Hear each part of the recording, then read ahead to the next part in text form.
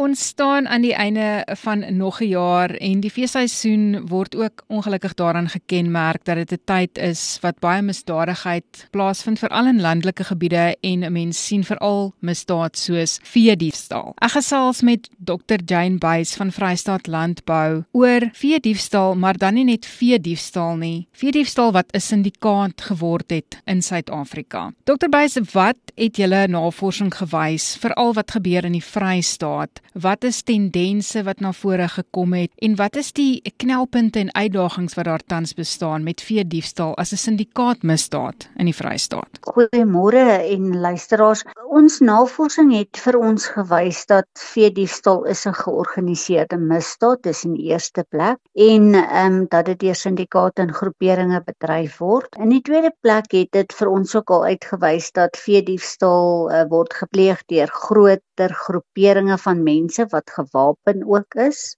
wat op boere se plase opdaag, so dit het 'n element van 'n geweldsmisdaad al geword ook. En dat van die kriminele wat dan die misdaad pleeg ook nie sal huiwer om tot geweld oor te gaan nie. So ons het 'n redelike paar gevalle en insidente gehad waar daar ook skieterye plaasgevind het of skietgevegte kan ek sê tussen die boere en van hierdie kriminele en dan selfs ook van die speerders en van die polismanne. Dis vir ons kommerwekkend as ons praat van veediefstal, dan praat ons nie net van veediefstal as 'n eiendomsverwante misdaad nie, maar veediefstal word ook geklassifiseer onder ons plaasaanvalle waar baie van die kriminele ook ingaan met die doel om vee te roof van plase. So dit is in een plek baie belangrik om te onthou dat veediefstal ook eintlik 'n ernstige geweldsmisdaad geword het. Nou wat ons navorsing in die Vrystaat uitgewys het, en ek moet verwys na die minister van polisie se vrystelling in die tweede kwartaalsyfers van die finansiële jaar. Dis nou 1 Julie tot 30 September, wys dit dat die Vrystaat wel 'n 6% daling het in sy aangemelde misdaadsyfers onder die kommersiële, opkomende en bestaansboersektore. Dit beteken dat daar minder sake aangemeld word by die polisie, maar vir ons beteken dit nie noodwendig dat daar 'n daling in die sake is nie, maar dat daar groter getalle vee per insident gesteel word.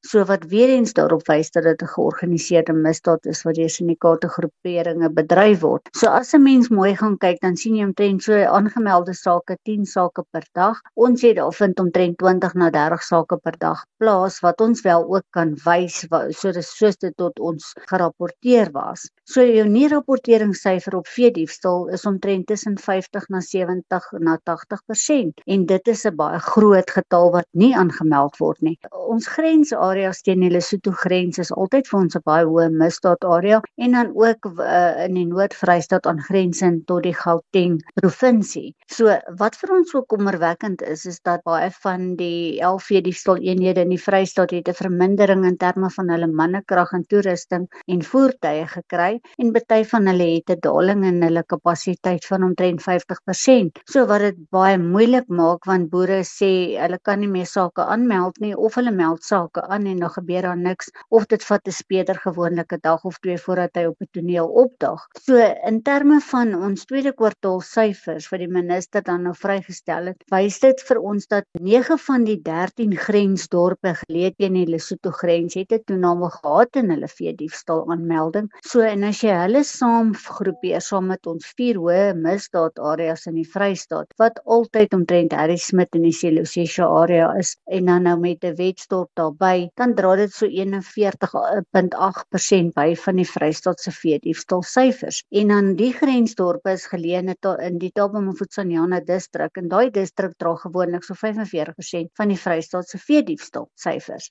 Ons sien ook as ons elke jaar gaan kyk na die veeseisoen wat opkom dat daar 'n toename is in veediefstalle en ook baie eiendomsverwante misdade en ons is ook baie altyd bekommerd oor die ernstige geweldsmisdade wat die plaasaanvalle insluit. Dit in kort die aanmelding en dan die navorsing wat ons gedoen het die afgelope tyd. Soos Dr. Buys nou genoem het, die nie-aanmelding van hierdie misdaad het dan ook natuurlike invloed op hulpbronne wat toegewys word aan hierdie tipe misdaad staat om dit te bekamp. Ek verstaan dat 'n Vrystaat Landbou, julle het gegaan en 'n privaat ondersoekeenheid van stapel gestuur om veediefstal te help ondersoek. Ja, ons het juis gegaan en gaan kyk na 'n 10 jaar periode se aangemelde syfers en toe het ons daar ook gesien dat die meeste van daai hoë misdaadareas wat daar uitgewys is, kom al vir die afgelope 10 na 12 jaar en dat inteendeel dat daar nie daling was in hulle aangemelde jaarlikse syfers nie, maar dat hulle toename getoon het. En dan baie van daai stasies of dorpe is al reeds in 2011 met die loodsing van die landelike beveiligingsstrategie geïdentifiseer. En daai dorpe en stasies en die areas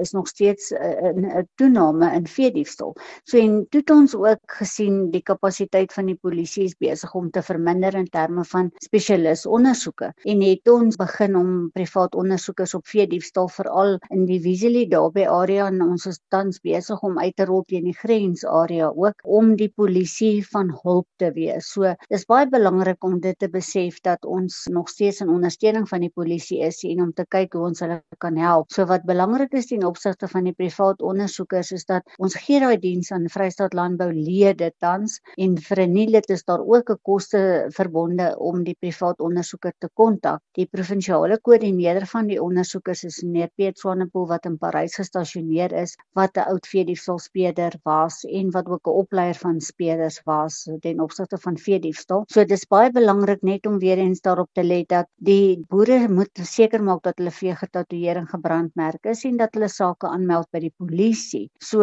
ons kan nie in ondersoeke betrokke raak as daai sake nie aangemeld is en die vee nie gebrandmerk is om eienaarskap te kan bewys nie. En ons het nou uitgerol van die 1 Julie af en ons het al redelik goeie suksesse bereik saam met die polisie in samewerking en was daar omtrent dis nou oor 3 miljoen rand se vee wat teruggekry is sedert hulle begin het. So dis baie belangrik dat ons die werkswyse met die polisie binne die landelike beveiligingsstrategie nog steeds daar stel ten einde dit volhoubaar te laat werk. En dan, hoe kan die publiek vir julle help ondersteun? Ek dink is baie belangrik om weer eens daarop te fokus dat daar's 2 kernelemente van enige misdaad. Dis altyd die klaar wat na vore moet kom en dan is daar ook die wetstoepassing wat moet plaasvind. So in terme van die boere self wat dan nou geteiken word deur veediefstal, is dit baie belangrik dat die boere moet seker maak dat hulle vee daagliks tel waar moontlik of meer gereeld. So en dat hulle 'n veeregister byhou en dat hulle vee gebrandmerk of getatoeëer is, veral jonger diere, want ons sien dat van hierdie syndikaate en die groeperinge fokus op jonger diere wat moontlik nie gebrandmerk of getatoeëer is nie. So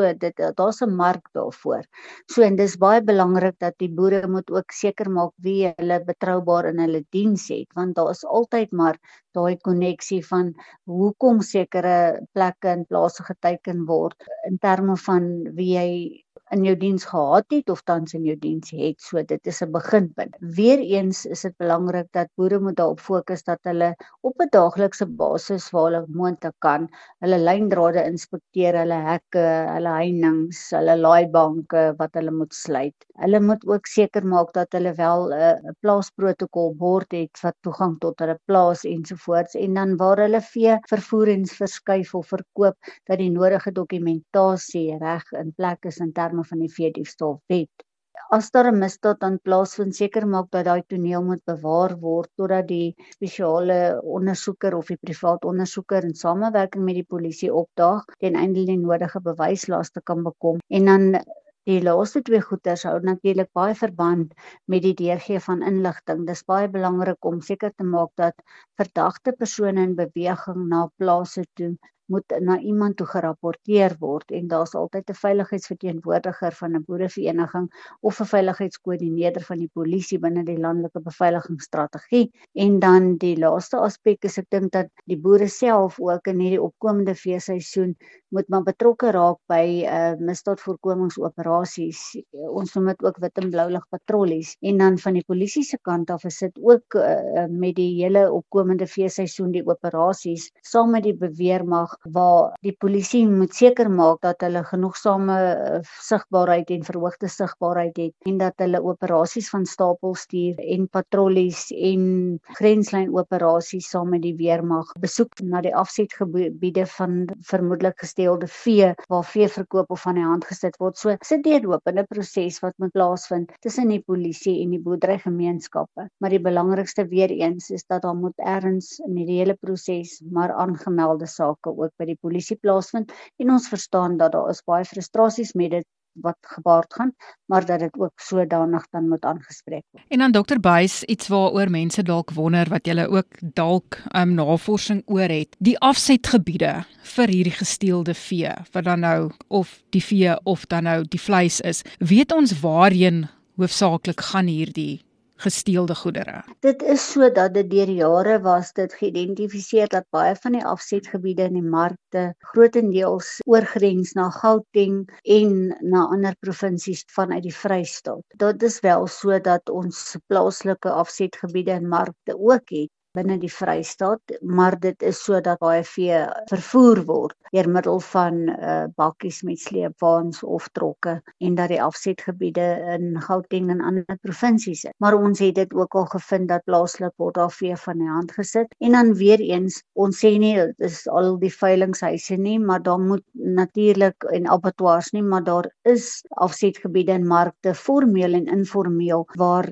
vee en vleis van die hand gesit word wat vermoedelik gesteel is. So dis baie belangrik ook dat die polisie moet opvolg op baie van die inligting, en ek dink wat die privaat ondersoekers se rol en doel en funksie om die polisie te ondersteun is om so vinnig as moontlik op 'n misdaadtoneel op te daag en die leidrade te begin opvolg waarheen die gesteelde vee moontlik dan nou geskuif is. Voedselnaspeurbaarheid wat nou inkom in die varsprodukte in, of dit ook dalk sal kan help vorentoe met sulke gevalle? Ja, dis definitief so. Ek dink dit is Vrystaat Landbou is tans in proses ook om die eimstelsel ook met verwysing na die lids in werking te stel, in samewerking met van die ander provinsiale affiliasies van Agri-SA wat dit alreeds ook begin het. Traceability of die naspeurbaarheid is baie belangrik in terme van ook die identifikasie van die diere. So, daar is tans 'n stelsel wat ons aan werk om dit so vinnig as moontlik uit te rol, en ek dink dit sal ook 'n beduidende impak hê volgens ons op veediefstal. En dan wil mense dit ook vir die hele sektor beskikbaar stel in die langtermyn of die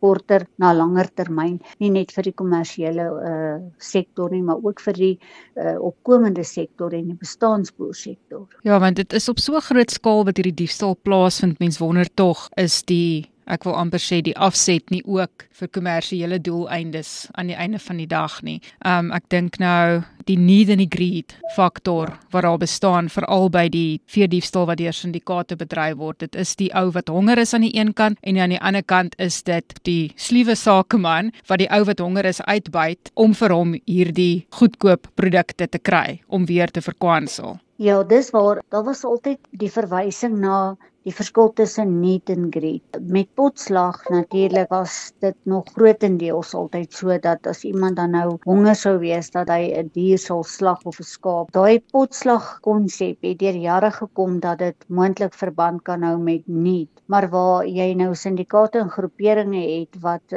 40 beeste steel op 'n slag, of selfs so 119 skape. Dit is groot getalle vee wat op een slag vanaf een plaas gesteel word en geskuif word. Dan is dit nie meer need nie, dan is dit greed. Want daar is dan in terme van die Bouka-wet sekere elemente van georganiseerdheid daarbey betrokke. As jy mooi daarna gaan kyk, dan is dit die hele hiërargie van 'n struktuur betrokke en die modus operandi in terme van hoe hulle opereer, en dan die afsetgebiede wat daar reeds beskikbaar is en waarheen dit verskuif word, en dan ook dat dit die ekonomie groot skade berokken, en dat dit die boerderypraktyke amper sê ek uit besigheid uitsit, en dat dit op die langtermyn ook bydra tot voedselonsekerheid en dan ook tot werksverliese as gevolg van die feit dat sekere boere hulle boerderypraktyke moet staak. So dan is dit definitief georganiseer, en dis wat ons sien met betrekking tot veediefstal. Weereens 'n baie gekompliseerde kwessie in Suid-Afrika, soos met die meeste van ons kwessies. Dr. Jane Buys van Vrystaat Landbou, is daar nog enigiets wat jy graag sou wou byvoeg ten opsigte van veediefstal in die Vrystaat? Ek sal net graag wil sê en weer eens boere attent maak daarop. Ek dink dis belangrik net dat 'n mens moet weet dat enige misdaad, bedreiging gaan net effektief aangespreek kan word as daar inligting is. En inligting hou verband met aanmelding ook van sake. En van die polisie se kant af dink ek moet die polisie ook baie mooi gaan kyk in terme van hulle kapasiteit in die landelike gebiede, binne die landelike beveiligingsstrategie, dat daar moet 'n nuwe metode en werkswyse na vore kom om veediefstal effektief aan te spreek. En dan lê dit nie net uitsluitlik by een divisie van die polisie soos die speerders nie. Dit lê by misdaadintelligensie se betrokkenheid. Dit lê ook by sigbare polisieering en dan georganiseerde misdaad. En waar daar aanduidings is dat polismanne moontlik betrokke is, dan moet die valke ook betrokke raak. Dis 'n polisieeringskomplekse situasie waar alle divisies moet betrokke raak om die georganiseerdheid van veediefstal aan te spreek.